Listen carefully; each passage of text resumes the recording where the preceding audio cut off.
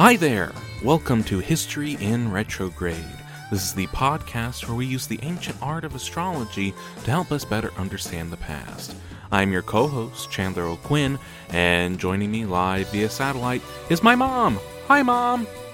Hi, Chandler. How are you feeling? Oh, I'm feeling pretty well. Are you ready to begin another grand experiment? I am. I'm very ready. Let's do it. All right, let's give it a whirl. Okay, awesome. I am very excited to be back. I am feeling happy that maybe the weather has started to become spring-like here in Texas. We're going to have one more cold spell, Chandler, right around Easter, though. Sometimes we do.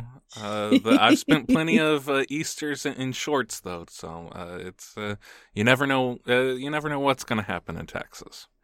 That's true. Just wait a minute, and the weather will change. Mm-hmm. I'd like to welcome all of our return listeners, welcome them back, and for any of you, if this is your first episode of History in Retrograde, we'd like to, of course, welcome you. This episode is going to be a little bit unconventional for us. We're not, usually we would go through the process where I would withhold the information of what Mom is going to be looking at, and then she will look at that chart, tell us what she can about it, and then I reveal to her who or what we've been looking at. But this is a date and a place that is so well known in both of our hearts that any attempt of mine to try and withhold that information, Mom would see right through that. So instead, I'm going to just let everyone know right now, at the time that this is released, it will be March 3rd, and we are going to be taking a look at the event that occurred on March 2nd in the year 1836. This is known as Texas Independence Day. We will be looking at this event that occurred at the town of Washington on March 2nd, 1836. Okay, so let's do this. Texas, our Texas. All right, do you want to give this a time? So I would say in the morning, I would take the best guess as being at around 9 a.m. As when this document was read for the first time. So that's what I would guess. Is that when it was finalized? That's when it was officially adopted following the first reading within that hour. So somewhere in the morning of March 2nd, somewhere between 9 and 10 a.m. So do we want to go to like 9:30? Sure. We can go to 9:30. I have not found the exact time. The minutes that were recorded, I have not been able to find that. It may exist somewhere, but I was not able to find an exact time. So this is our best guess. And it would just be Washington, Texas. Okay. All right. Okay.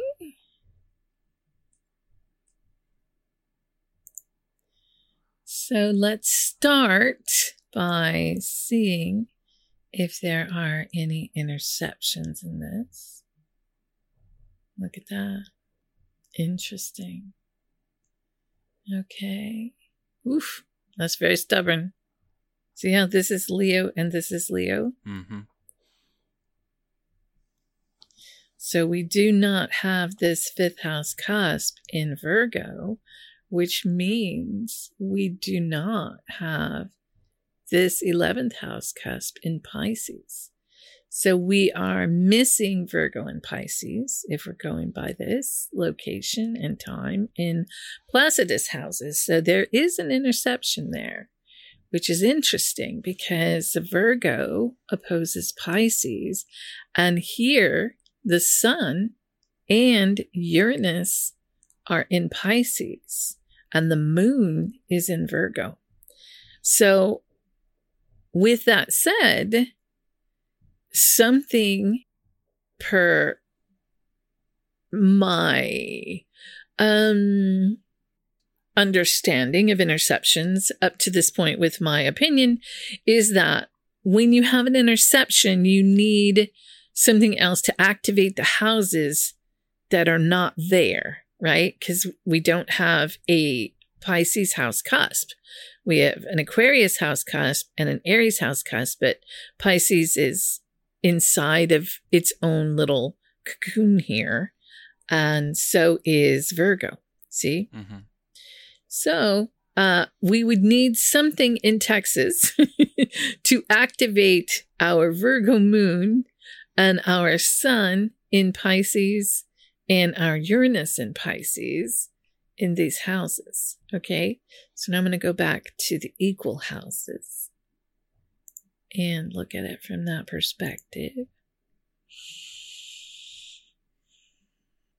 So, wow. Okay. If we're going with 9:30 a.m., Washington, Texas, on March 2nd, 1836, we have a rising sign of Taurus with North Node in Taurus and Chiron in the first house. Chiron being in Gemini, which is communication. So having the rising sign be Taurus, that gives us an aspect of Venus, right? Because Venus rules Taurus, but it also has all of that headstrong,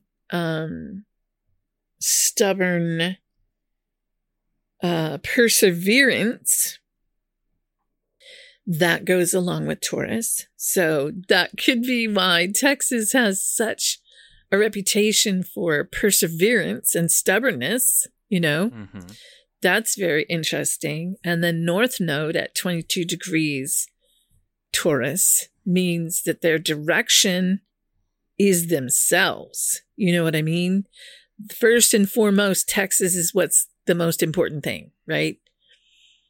And that's how everyone will see Texas, because that's really weird, because that's how Texas is known, you know? Mm-hmm. So that's very interesting.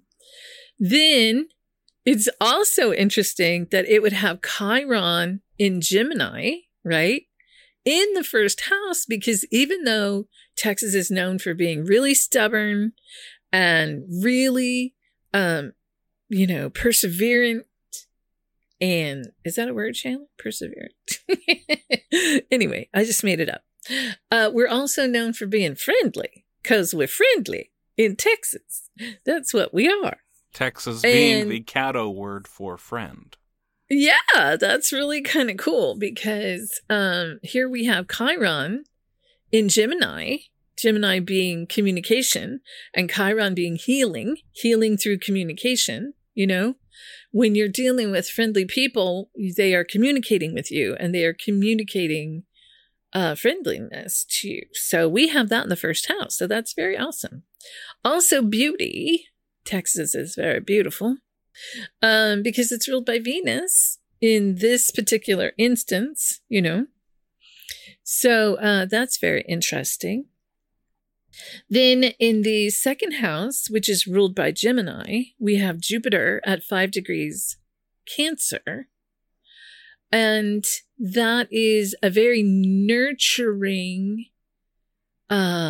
perspective on valuables and values and home, right? Really, home is important in Texas. And Lord, everybody knows, like, you can take the Texan out of Texas, but you can't take Texas out of the person. You know what I mean? Mm-hmm. Like, because it's home. Mm-hmm. If you're a Texan, Texas is home. And I don't know if I've ever met anyone from Texas that did not feel that Texas was home. You know what I mean? So this is very interesting that Jupiter in Cancer, which rules the home, fourth house, is in the second house of values. Very interesting. Third house is ruled by Cancer. There isn't anything in the third house, but there again, you have this nurturing communication, right? But also fierce, because Cancer's got the claws, right? Mm-hmm. But there's nothing in that house. Then fourth house is ruled by Leo, which is very dramatic, right? There's a lot of drama around Texas. I mean, even just thinking about this is very dramatic. I don't know if I can think of, you would be the one to think of any other state, Chandler, that has more drama, but we have a lot of drama here, So that's very interesting that our fourth house cusp in this scenario would be Leo, because that's very dramatic, protective of the home, Mm-hmm. And then having Moon in Virgo, which is kind of a logical way of dealing with your emotions. People who have Moon in Virgo are very good at figuring out why they feel this way, because they will take it down and take it, just continue to look for the reasons why. And it's a very logical place to have your Moon. It is not a overly emotional place to have your Moon. It's more about the term horse sense is coming to mind, like this is not a situation where you're going to get a lot of, weepy, just people who are emotional, overly emotional in that sense. This is more about having control of your emotions. Then fifth house cusp in equal houses is Virgo, and there's nothing in there. Sixth house cusp is Libra, and Saturn at 5 degrees Scorpio is in that house, since we're using the equal house system. That is very interesting, because having Saturn in Scorpio in the sixth house is kind of like saying, we're very protective of the work we do here. And there are lessons with the way. It's almost like protecting Texas is our work. Does that make sense? Mm-hmm. Like, in this situation with this chart at this time, which is basically, the moment Texas became Texas, it was, the work was to protect it. The work is to learn how to protect, above all else. Like, you really don't want to cross a Scorpio or a person with Scorpio placements, because they're going to be fighting for the good, or what they feel is the good. You know what I mean?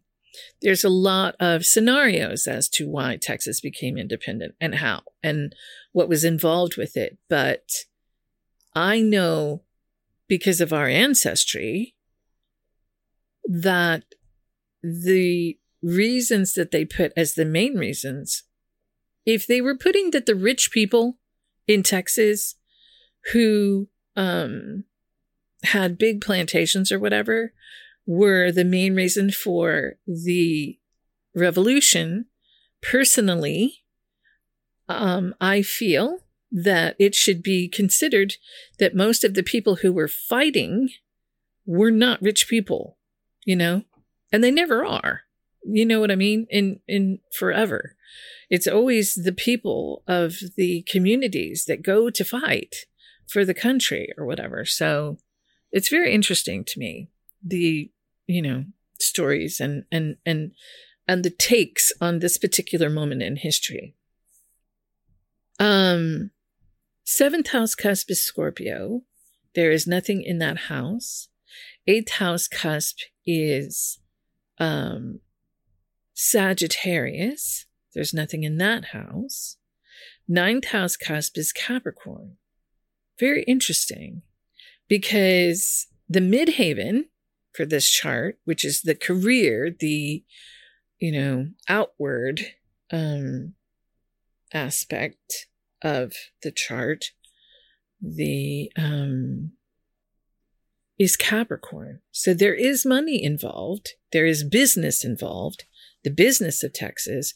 But if you see that this Neptune in Aquarius is in the 9th house, the philosophy is about the people, because Aquarius is humanity, the people. So Neptune is there. Neptune in the 9th house has to do with philosophy, dogma, religion, education, all of those Jupiter, Sagittarian things.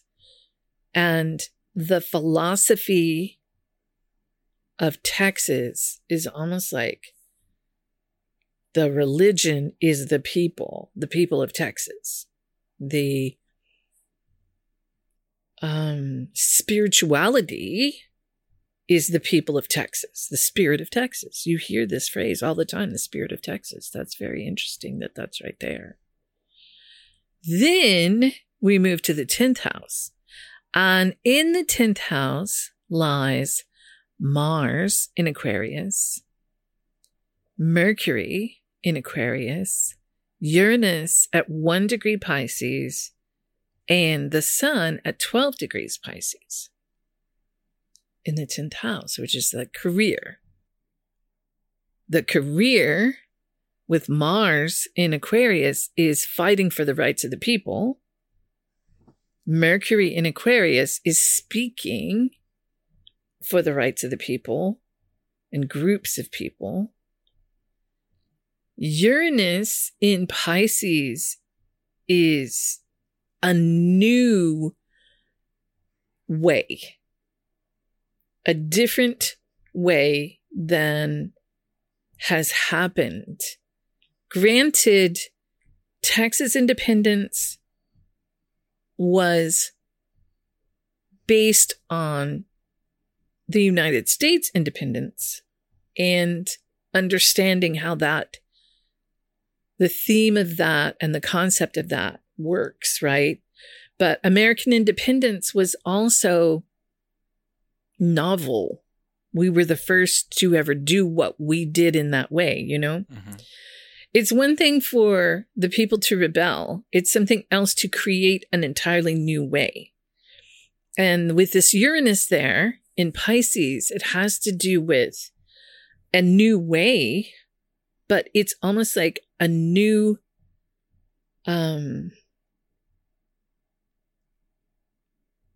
like not a new way of war, but a new way of,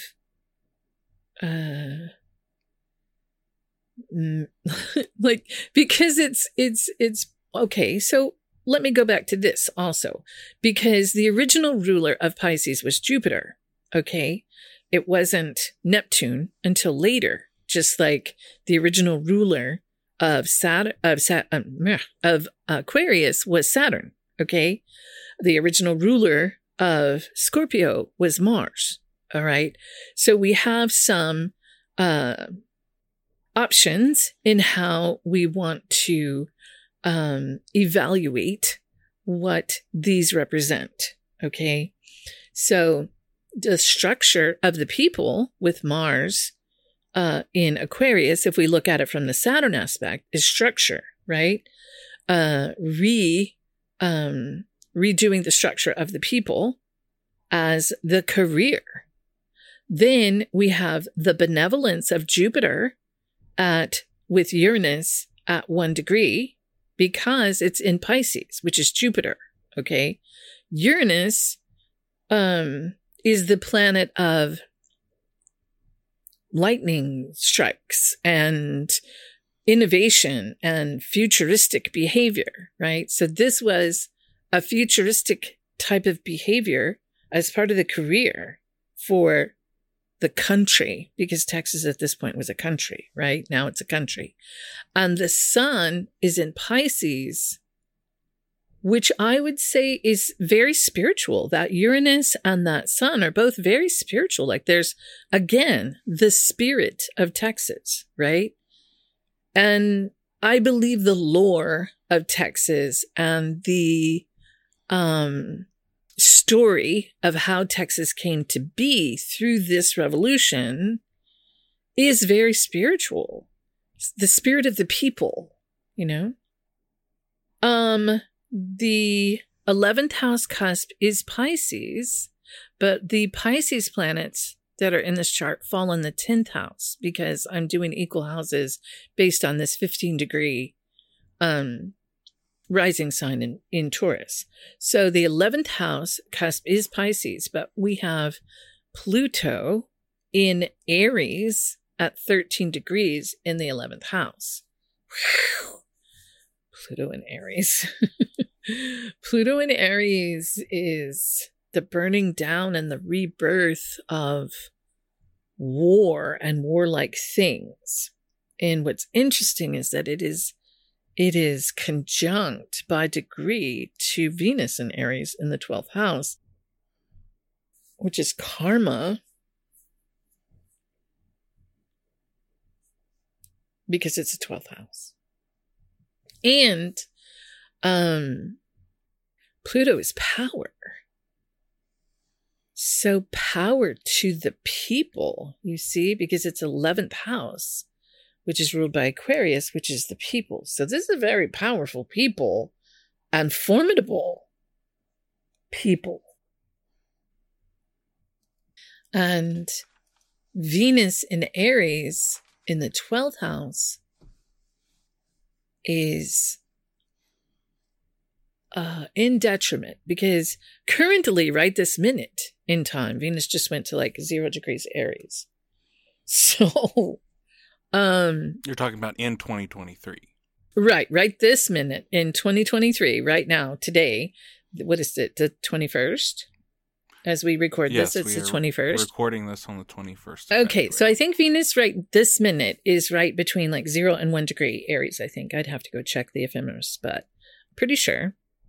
And what that does is, because Venus is a planet of benevolence, of love, of beautiful things, and Mars is wearing armor and carrying a sword, it isn't naturally a good place for Venus to be. But in this situation, it's more of a love to protect the people and the spirit, because here 12th house is ruled by Neptune, which rules Pisces. But when we look at it from the other perspective, I don't want to get too confusing, because when you understand originally Pisces was ruled by Jupiter, now you're dealing with Venus in Aries in a house that was originally ruled by Jupiter, which is benevolence. Okay. Now it's ruled by Neptune, which is mystical, psychic abilities, all those kind of things. So when you say that these things were originally ruled by something else, you're talking about that's how they used to understand this. Right. But now we have more information. We have discovered new planets. We have discovered new things. So these houses are no longer, that is old information. How does this old information still be relevant? Because you keep pointing these things out. Right. The reason I'm pointing them out is because it's important when you study astrology to understand as much as you can. Now, you can study astrology your entire life and never know everything there is to know about astrology, because there's so much. But in this perspective, where this is an event from 1836, looking at this from the classic understanding gives it more information. There's more information to be had by looking at it from the classic understanding of this event. Okay. And it gives a deeper knowledge of what's at play here, Do you have any questions? So this is, a little different than the way that we do things. So I don't have a whole lot, but just what are some of the emotions of this moment in time? What are some of the prevailing thoughts and philosophies and winds that go along with this moment? Well, there's a couple of things that are very interesting. I find this Saturn in Scorpio to be very protective of the work at hand. All right. And protective in a fatherly way because it's Saturn, right? And I think that there is an awful lot of information here about the people, right? To do what's right for the people and to fight for the people and communicate for the people. And I think that there is a feeling in the dogma of this situation that is religious, in not to be blasphemous of religion, but the way that people feel about religion, their religion, this is the way, the feeling that was felt, if that makes sense. That to your soul, And with the sun being in Pisces and Uranus being in Pisces, this is a spiritual situation. It's not like the sun is in Aries where it's like, we will kill everything. We don't care. It's not like that. This is a spiritual situation. It's like, we're not doing this because we want to. We're doing this because we have to. Because we have to protect the spirit of this entity, which in this case is Texas. Does that make sense? Mm-hmm. Okay, so those are the emotions, but the clear head is the moon in Virgo, but this moon in Virgo is opposing this Uranus by degree, almost exactly. Uranus is at 1 degree Pisces and the moon is at 2 degrees Virgo. So there is some difficulty as to the logic of the emotion of it and the emotions involved, but also that this Pisces house, the house cusps of Pisces in this chart, when you calculate them Placidus, they do not exist, right? So there is some situation involved with the emotions of it that are hard to dig down to. Like you need Pisces and Virgo influence to assist this so that you can get to the meat of it. But this is not something that is light. This is not something that is a whim. This is very honored and thought out. The work was put into it with tradition and learning lessons, and a fatherly hand is how the work is being addressed. Are Pisces and Virgo both water signs? No. Virgo is an earth sign and Pisces is a water sign. Because there's also there's something blocking, right? That there would be a blocking of access to land and water with this interception. Yeah, there is. I mean, you could interpret it that way, because you would need something else to get to this and something else to get to that. You would need something else to assist you to get to the water, with it considering Neptune over rules Pisces, and you would need something else to assist you to get to the land, which is ruled by Earth. Okay. Mm-hmm. Because there is in the Placidus aspect of this chart, there is no Virgo house cusp, and there is no Pisces house cusp. We go from Aquarius to Aries. Mm-hmm. What is the relationship with the mother and father? Well, the moon is in Virgo. So the mother is logical and very detail oriented. And the father is the sun, which is ruled by Pisces. And that is very,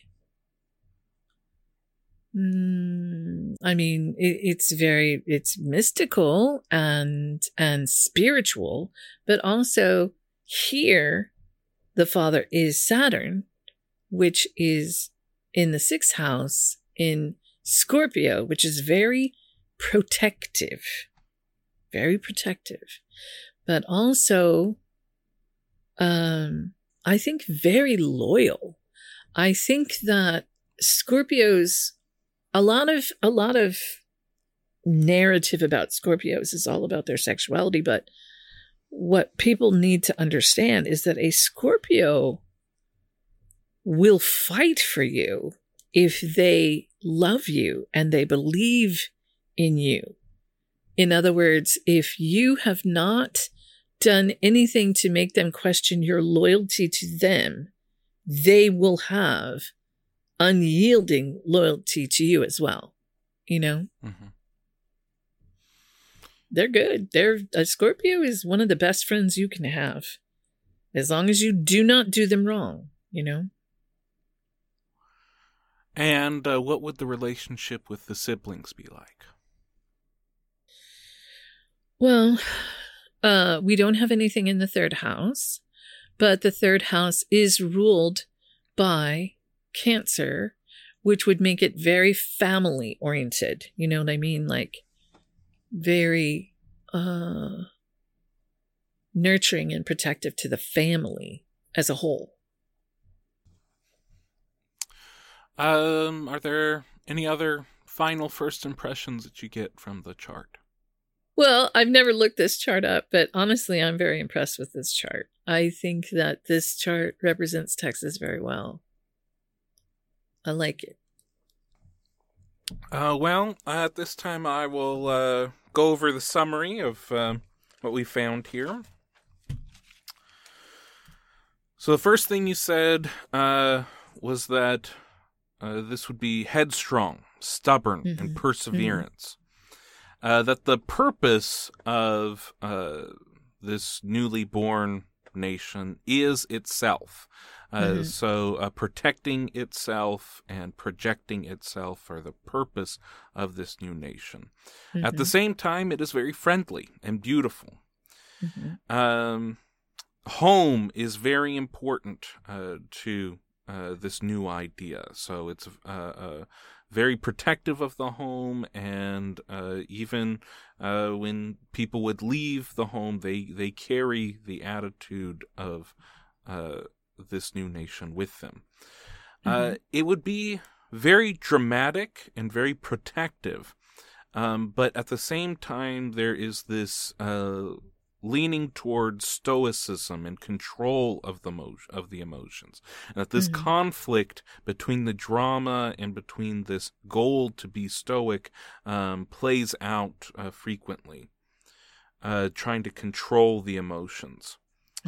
It would be protective of the work being done. That is certainly what's going on in this moment, but would carry this through in its life to be protective of the work being done. There's a lot going on with money and business at this time. There's also a lot with the philosophy of this new nation is connected to the people, that this is being done for large groups of people, for the people. The career is fighting for the people, about communicating, speaking for the people, and doing all of this in a unique and in a new way. This new nation would have a futuristic look towards things, and that this is all still connected to the spirit of the people.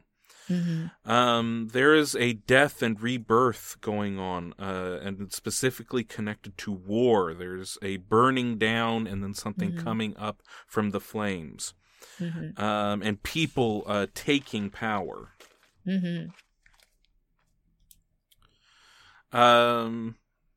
There is a love to protect the people and the love to protect the spirit.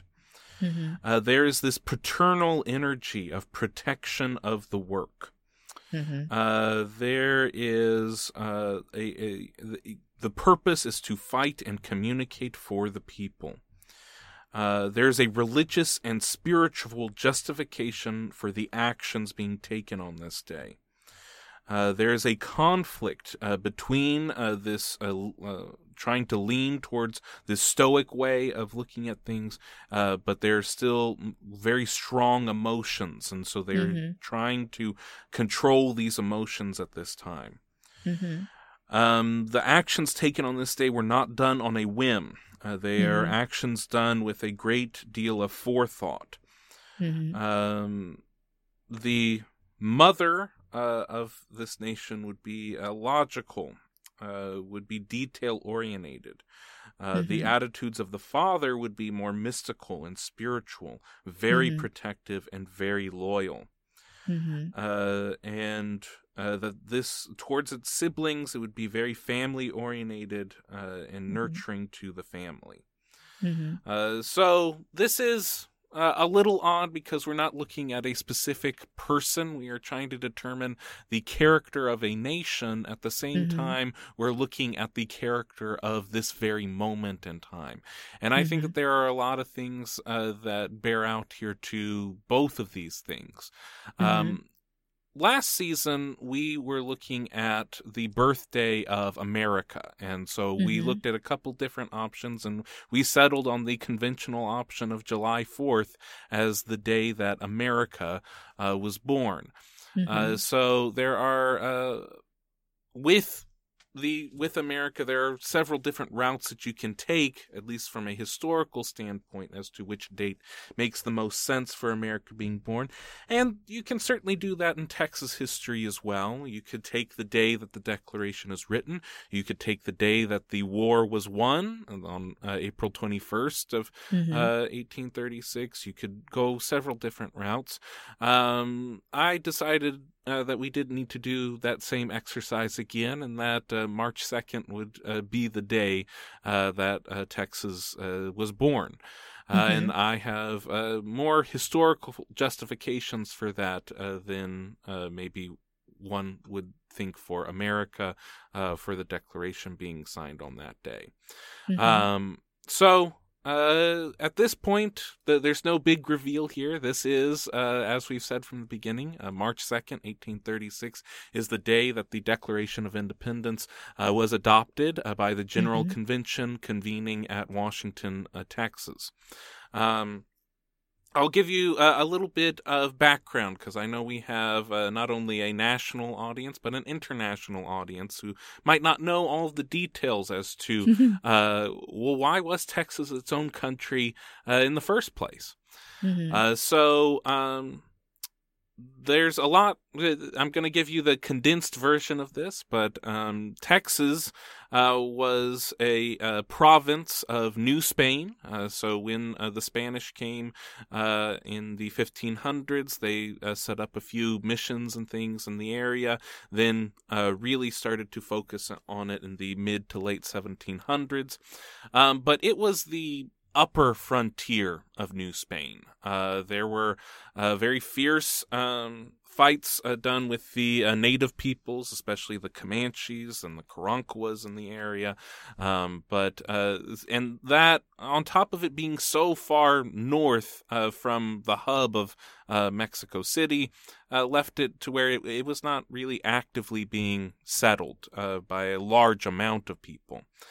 And then there was a revolution. The Mexican people wanted to become free of Spanish rule, and they achieved that in 1821 and became the nation of Mexico, which was much larger than it is today, and included Texas, included everything from Texas going to California. And now that Mexico had won this revolution, it decided that it needed some people to be in Texas for a number of reasons. One of them being those Comanche that I was talking about earlier. The Comanches would leave from their lands in Texas and going up to Kansas, and they would go into the interior of Mexico, and they would harass, and they would raid, and they would kill and take people captive inside the interior of Mexico. If the Mexican government were able to entice people to live in Texas, then the Comanches wouldn't have to go all the way inside Mexico to harass and kill and raid people. They could just kill and raid and take land from those people there. So they needed people to literally act as a meat shield to protect the interior of Mexico from the Comanches. Also, once you have citizens, you can then tax those citizens. So Mexico wanted the money that would come from people living in the province of Texas. So even before Mexico had formally declared independence, there was a young, well, not so young, but there was a man from the United States of America named Moses Austin, who was trying to do business with the Spanish government. He had gotten all of the I's dotted and the T's crossed to get Americans to come to the Spanish province of Texas when, in 1821, it was no longer part of Spain. He started to work on the contract with the new nation of Mexico, and then he passed away. And his son, Stephen F. Austin, came to Mexico, and he worked out a new deal, and he was able to then get colonists to come from America, from the United States of America, into this province of Texas. Texas was not its own state inside of Mexico. It was combined with the state of Coahuila. It was called Coahuila y Tejas.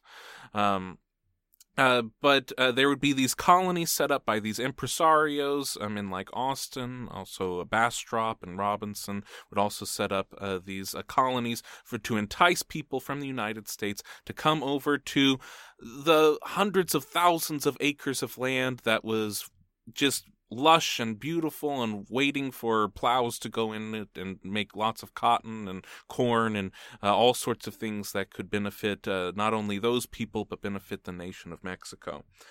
All this land, it would cost the people coming over 12.5 cents an acre to get this land. And all they would have to do in return is promise to be good Mexican citizens.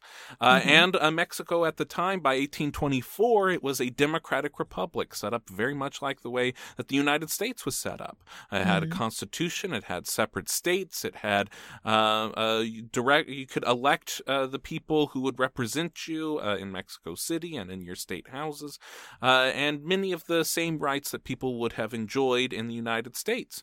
But there were a few differences. Mexico had a state-sponsored religion, that being the Holy Roman Church. So in order to be a citizen inside of Mexico, you had to be Catholic. And then you also had to speak Spanish. All of your business had to be dealt in Spanish. All official papers, legal and otherwise, would have to be done in Spanish. Which a lot of these people at least looked like they were following these edicts. They converted to Catholicism, at least having a paper saying that they had done so. Stephen F. Austin would sign his name as Esteban for most of the rest of his life following this. Another part of the Mexican Constitution, in Mexico, they had outlawed the practice of slavery.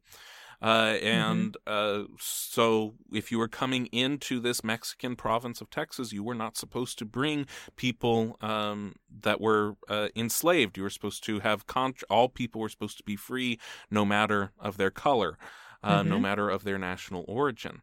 Now, the Mexican government made plenty of they looked the other way, not just in Texas, but in other provinces in Mexico when it regarded slavery, because slavery allowed for large plantations to produce a lot of goods that could then be taxed, and that money go into Mexico City, and Texas was no exception. So they would say that you could have slaves for the first 10 years, but then all those people would need to be freed. And then they also would say that, well, you can have indentured servants.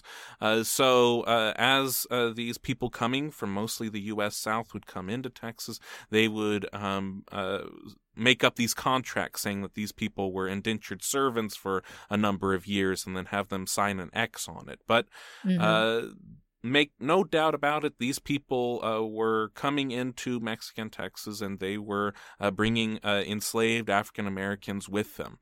Not all of them. There were plenty of poor yeoman farmers who were going to farm the land themselves too, but a lot of them were coming to Texas with enslaved African Americans with them, and that was against the law in Mexican Texas.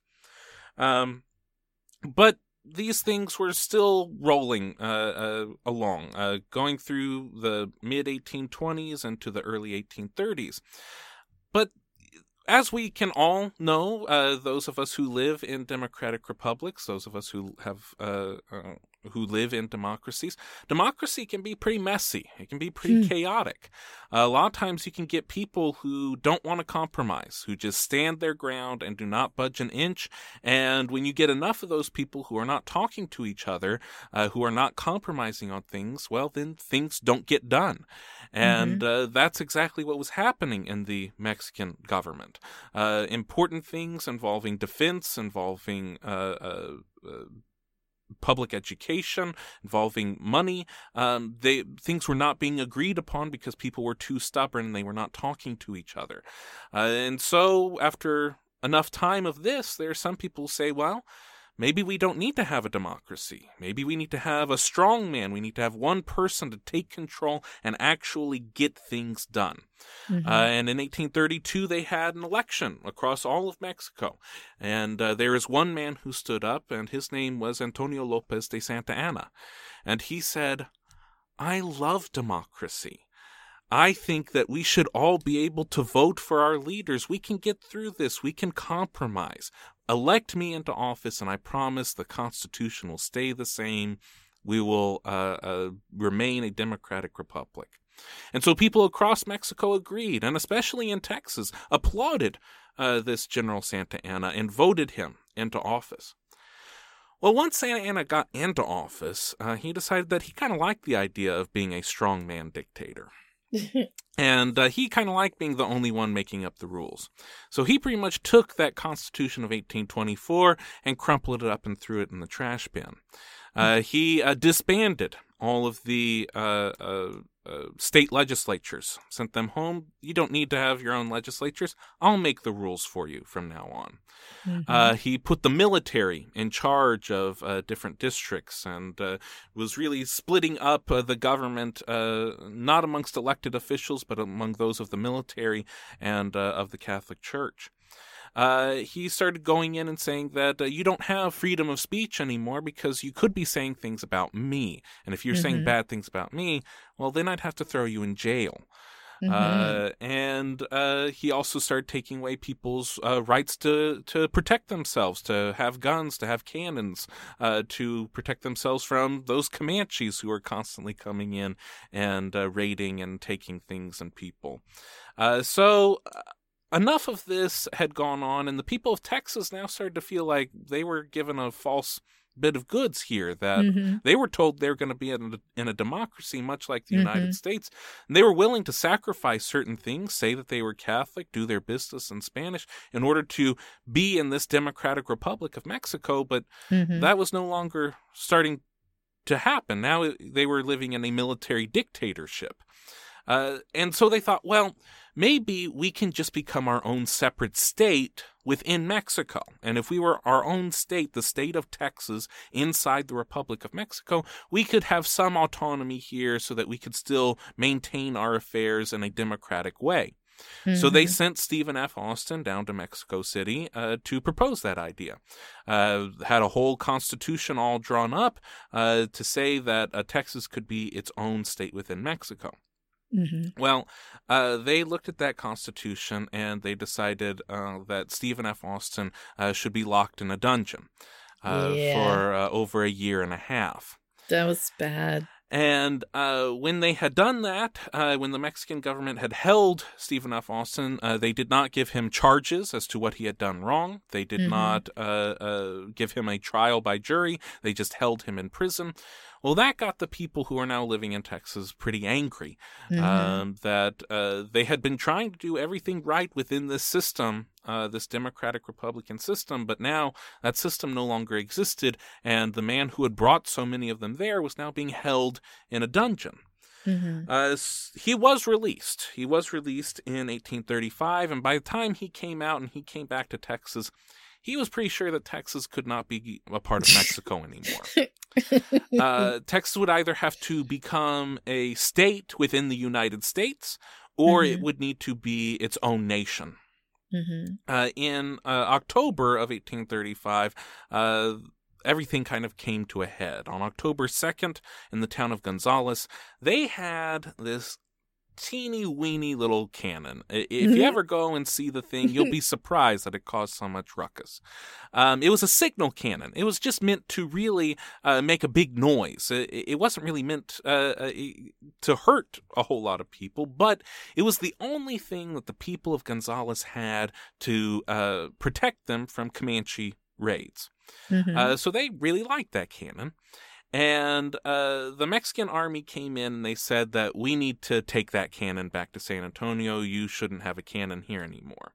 And on October 2nd, there were about 100 or so of the Texans who got together, and they fired that cannon into the Mexican forces, and they said, you can come and take it. And they flew the white flag with the black cannon that many people are familiar with to this very day.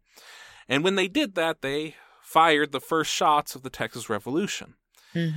At that time in October, the people of Texas were not exactly sure what they were going to do, but they knew that they had a fight on their hands.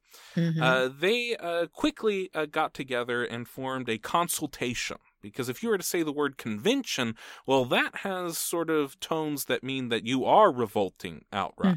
But a consultation, we're just going to consult with each other about what our next step is going to be. And they formed a provisional government. They elected a governor because they still wanted Texas to become a state within Mexico. So they had a governor named Henry Smith. And pretty soon, all the same problems happened again. People were not talking to each other. Democracy's very messy. People got their feelings hurt. There were people who were trying to go further into Mexico. There were people saying, no, we need to stay right here in Texas. There were envoys that were sent into Mexico to try and stir up the Federalists, the people who believed in this democracy still being a thing in Mexico, to try and stir them up into rebellion against the Centralists. That's who Santa Anna was representing. But it was just a lot of confusion and bickering. Meanwhile, the army was doing pretty well. The Texas Army and militia, they had taken the town of San Antonio. That was the largest, most important town in Texas at the time, in December of 1835. And not only did they take San Antonio, the Mexican general who was in charge of San Antonio was Porfirio de Cos, who was Santa Anna's brother-in-law. They sent him back to Mexico with his tail between his legs. So now, this was no longer just some political uprising going on in Texas. It was a matter of family honor for Santa Anna to come to Texas personally and stamp out this rebellion. Well, by January of 1836, the politics had completely gotten out of hand. The governor, Henry Smith, he fired everyone who was in the cabinet.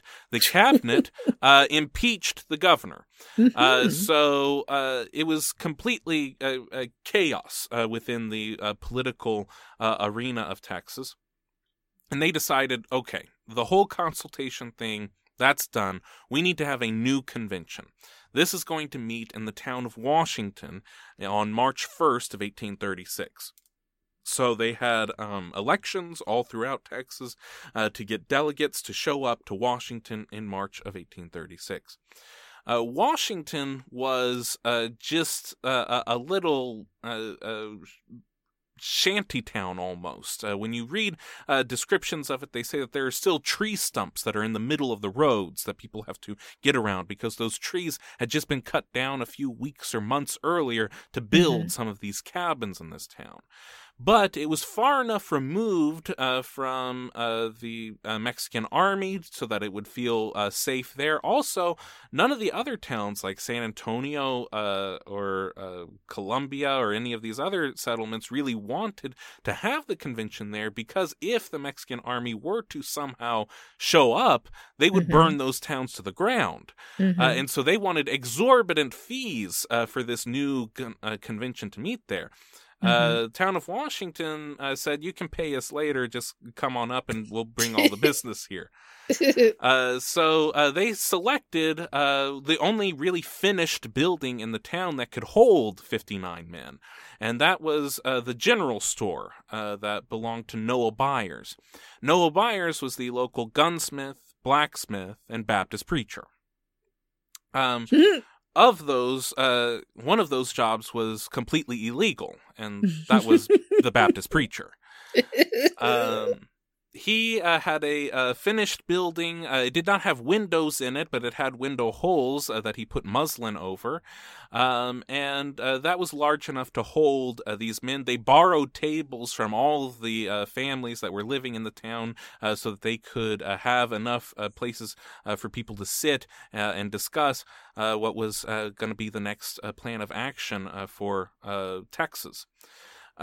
Meanwhile, you know, we've got the Texas Army has captured San Antonio. There is a small mission there that was a failed mission that was on the outskirts of town that became a storage warehouse and somewhat fortified by the Spanish and Mexican Army that was called the Alamo. There are about 100 men there that are under the command of William Travis and Jim Bowie. They are expecting the Mexican army to come in mid-March at the best. They're not going to march all the way through the winter to come up here. Well, that's not exactly the case. So the Mexican army did arrive in mid-February of 1836 with 5,000 troops, 5,000 surrounding a garrison of about 100. The government is in shambles. Travis has written to Governor Smith, but Smith has no more authority to try and get anyone to come and garrison this fort, because if they could make the line here in San Antonio, they could protect all of the Anglo settlements that are in Texas. But the army's not able to get there, and they really don't think that they should have their fight at the Alamo, which is a poorly defended fortress. Instead, they try and get Travis to get his men to come out, but he does not listen, and he writes one of the greatest letters, I would say, in American history, trying to get men to come to the Alamo, and he does get about 80 more men to come, but still 180 against 5,000. So that's February 24th of 1836. The convention convenes on March 1st of 1836 in Washington, Texas. The first order of business is to get the convention going, and then George Childress, a gentleman from Tennessee who has only been in Texas about a month, gets a committee together of 5 men to draft a Declaration of Independence. That was all that was done on March 1st. The weather going on in Texas at this time is absolutely brutal and freezing rain. It's not quite snow, it's just wet and bitterly cold. Inside this little building in Washington, which is the nicest one that they could meet at, it has no fireplace and no stove. So people are there are dignitaries like De Zavala and Francisco Ruiz and Navarro, and they are sleeping in a carpenter's hall. Because it has an actual finished floor in it. So these are the circumstances that these men are meeting in. So the committee works through March 1st, the night of March 1st, and then they come together on March 2nd of 1836, and the Declaration is written. Many people believe that George Childress wrote the Declaration before he even stepped foot in Texas, that when he had access to the state libraries in Tennessee before he left, he looked at the Declaration of Independence that we wrote in the United States, and then looked at other examples of legal history, and then put together the Declaration, had it already written in his saddlebag before he even stepped foot in Washington. So he stood up and read the report to the men gathered, and you'll see that it has a lot of very similar words to the American Declaration of Independence, and that's because Santa Anna was doing a lot of things that George III was doing. So it makes things a lot easier that way. So it begins the unanimous Declaration of Independence made by the delegates of the people of Texas in General Convention at the town of Washington on the 2nd day of March of 1836. And what is so important to that, to people who are from Texas, to people who know anything about Texas history, is that this is the first time that Texas is its own thing. For hundreds of years, Texas had been a province in New Spain that the Spanish government didn't really care that much about.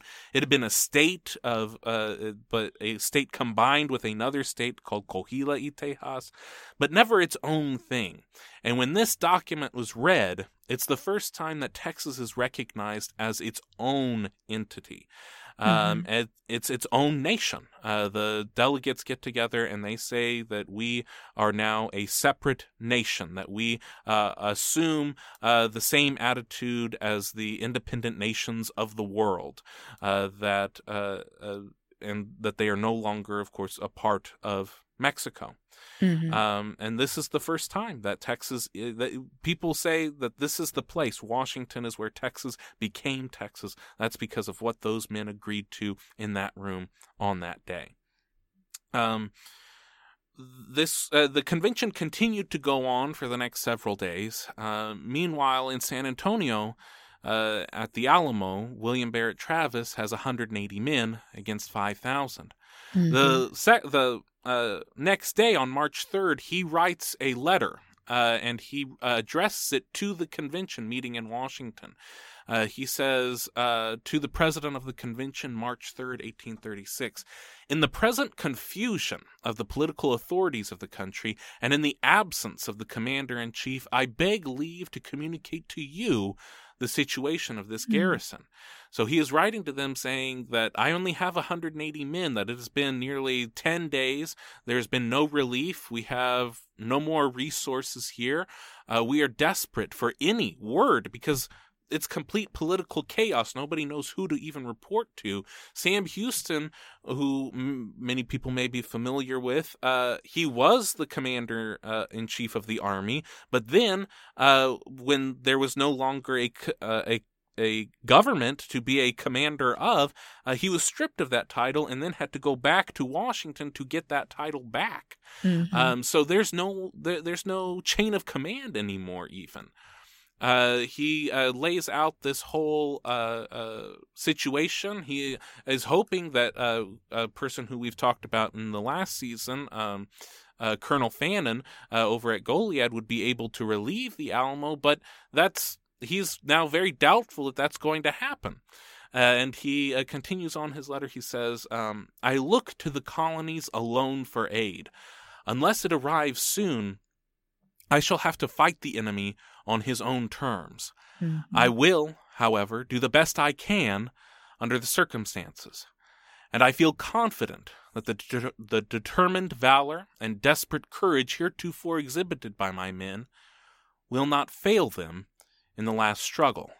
And although they may be sacrificed to the vengeance of a Gothic enemy, the victory will cost the enemy so dear that it will be worse to him than a defeat. I hope your honorable body will hasten on reinforcements, ammunition, and provisions to our aid as soon as possible. A blood-red banner waves from the church of Behar and in the camp above us, in token that the war is one of vengeance against rebels. They have declared us as such, demanded that we should surrender at discretion, or that this garrison should be put to the sword.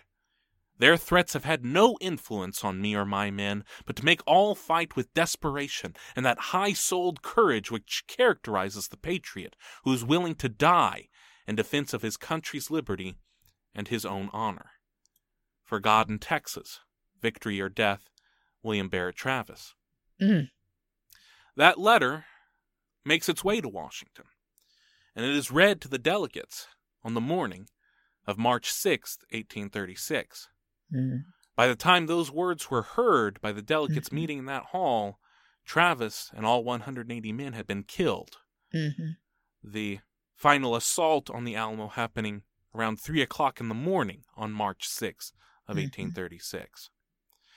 Well, the delegates meeting in that hall were so taken by Travis's words that they immediately sprung up and said, we need to do something. Sam Houston said, I'm leaving now to Gonzales so that I can get men together and we can go and relieve the Alamo. Well, by the time Houston had made it to Gonzales, the news had hit that Travis and all those men were dead, that their bodies had been burned on a funeral pyre so they could be denied a Christian burial.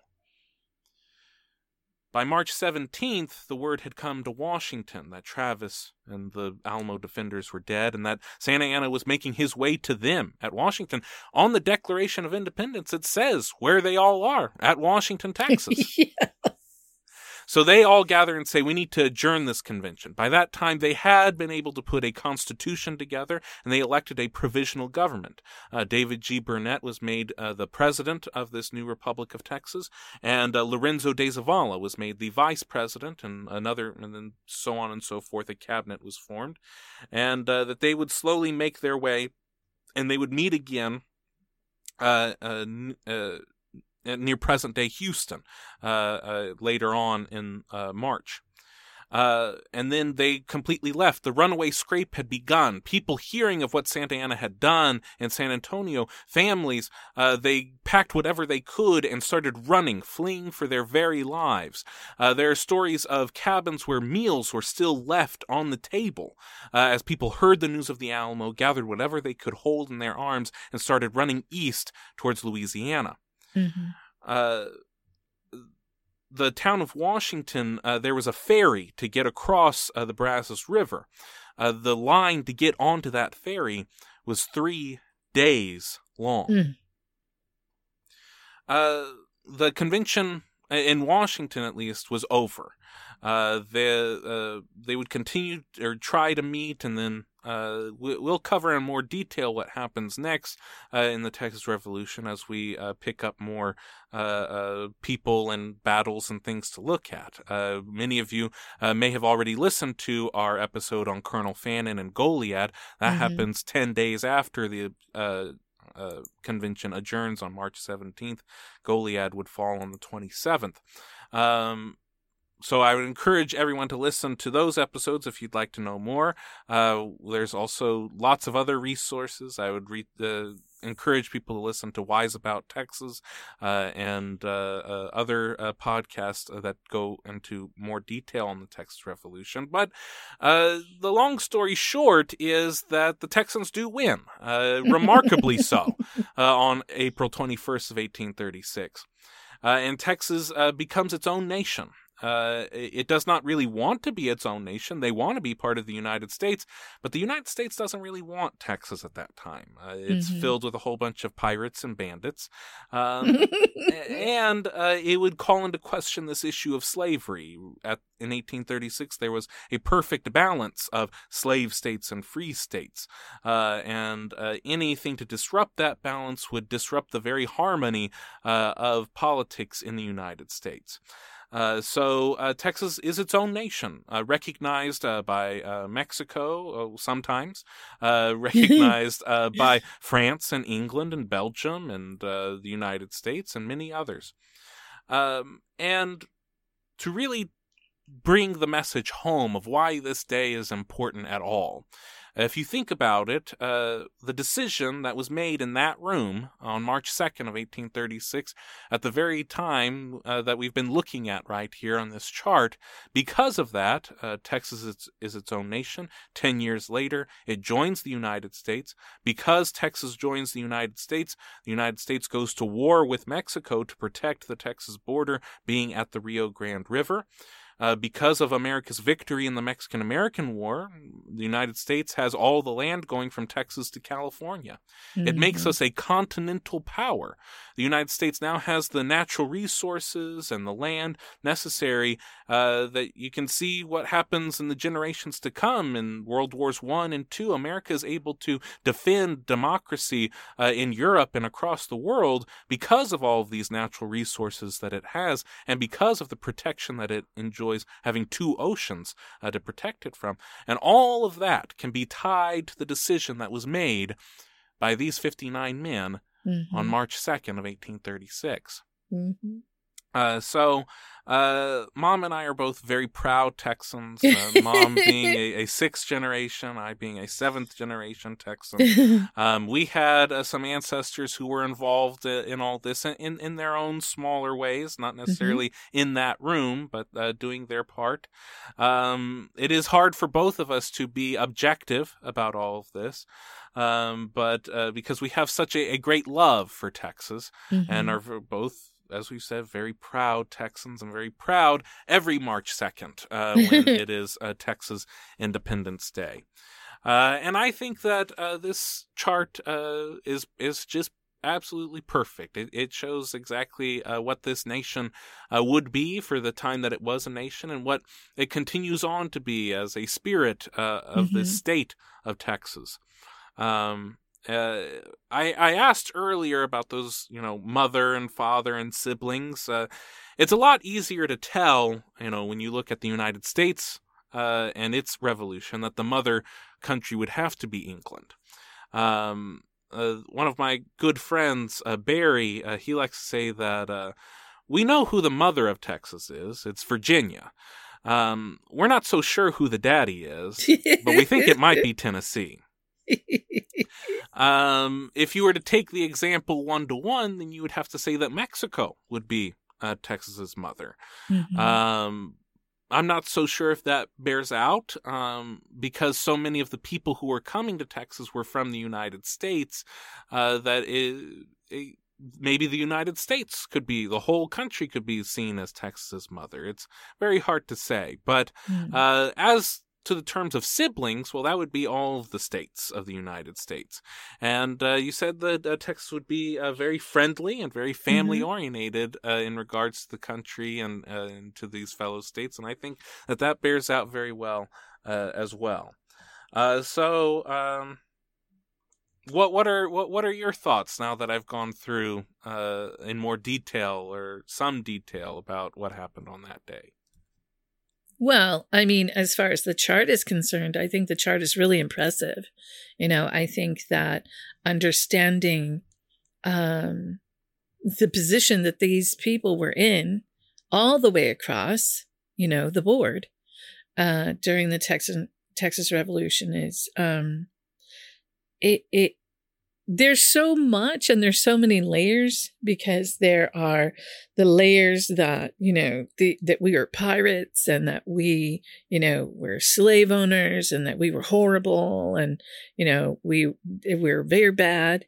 And then there's the other side where it's just like, okay, but wait, these are just families with farmland trying to survive in a place that they had been invited to come and they had paid their fee to come, blah, blah, blah, So, I mean, if you really want to get into all of the levels of it, you can go back and say, okay, well, what about the native people that were here?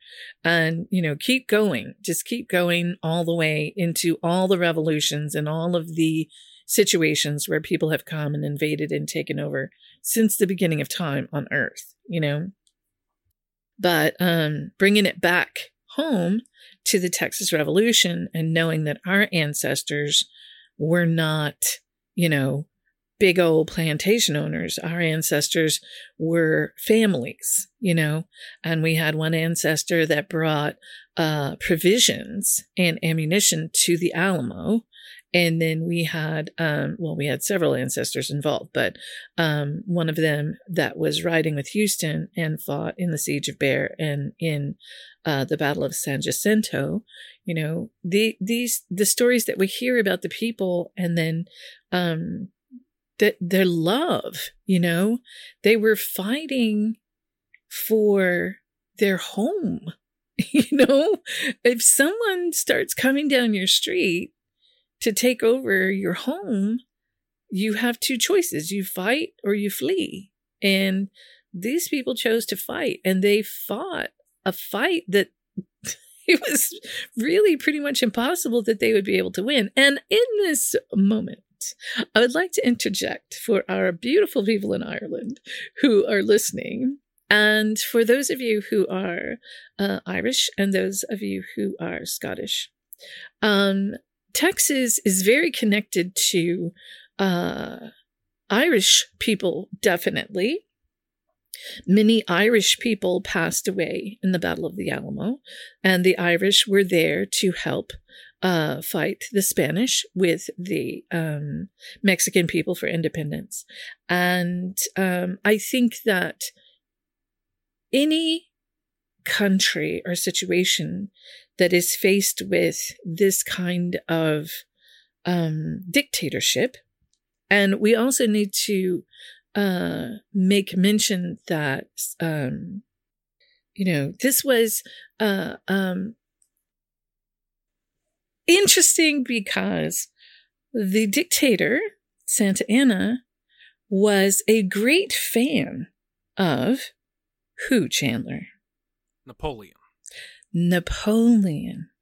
So thinking along that line, it's very interesting to understand that okay, we don't want a dictatorship. We didn't come here for any of this.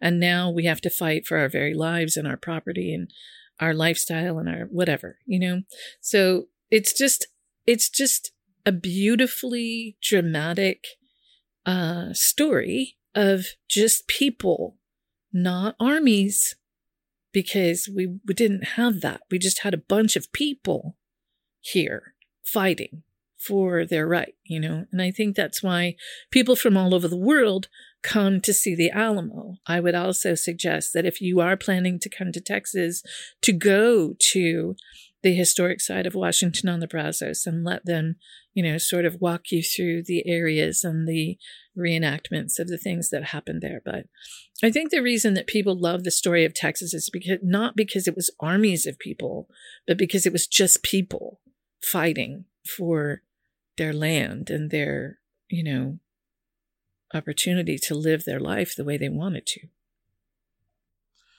And, talking about the issue of slavery as well, although these men didn't know it and would not have wanted it, it is a direct, there's a direct correlation between what these men did at Washington on March 2nd and the ending of slavery in the United States.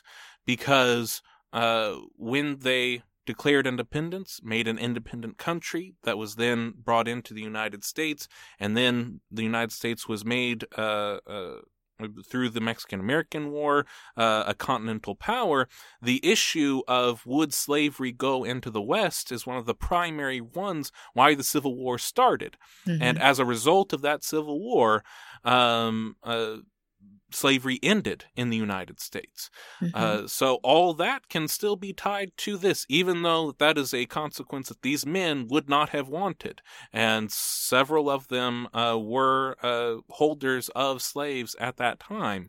It all gets tied back to the consequences that I would say the stars were more in charge of. When you say, that it's a fight for the people and a communicating for the people, sometimes those people aren't even completely aware of the powers that are guiding their hand at that moment. But it is a result of what these men, even though it was unintended by these men, that slavery would end in the United States.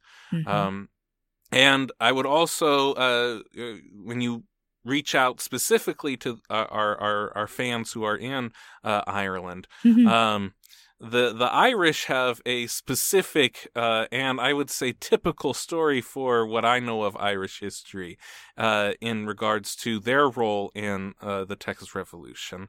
The Mexicans reached out to the Irish specifically to have a colony. We have a county called San Patricio County, which is St. Patrick.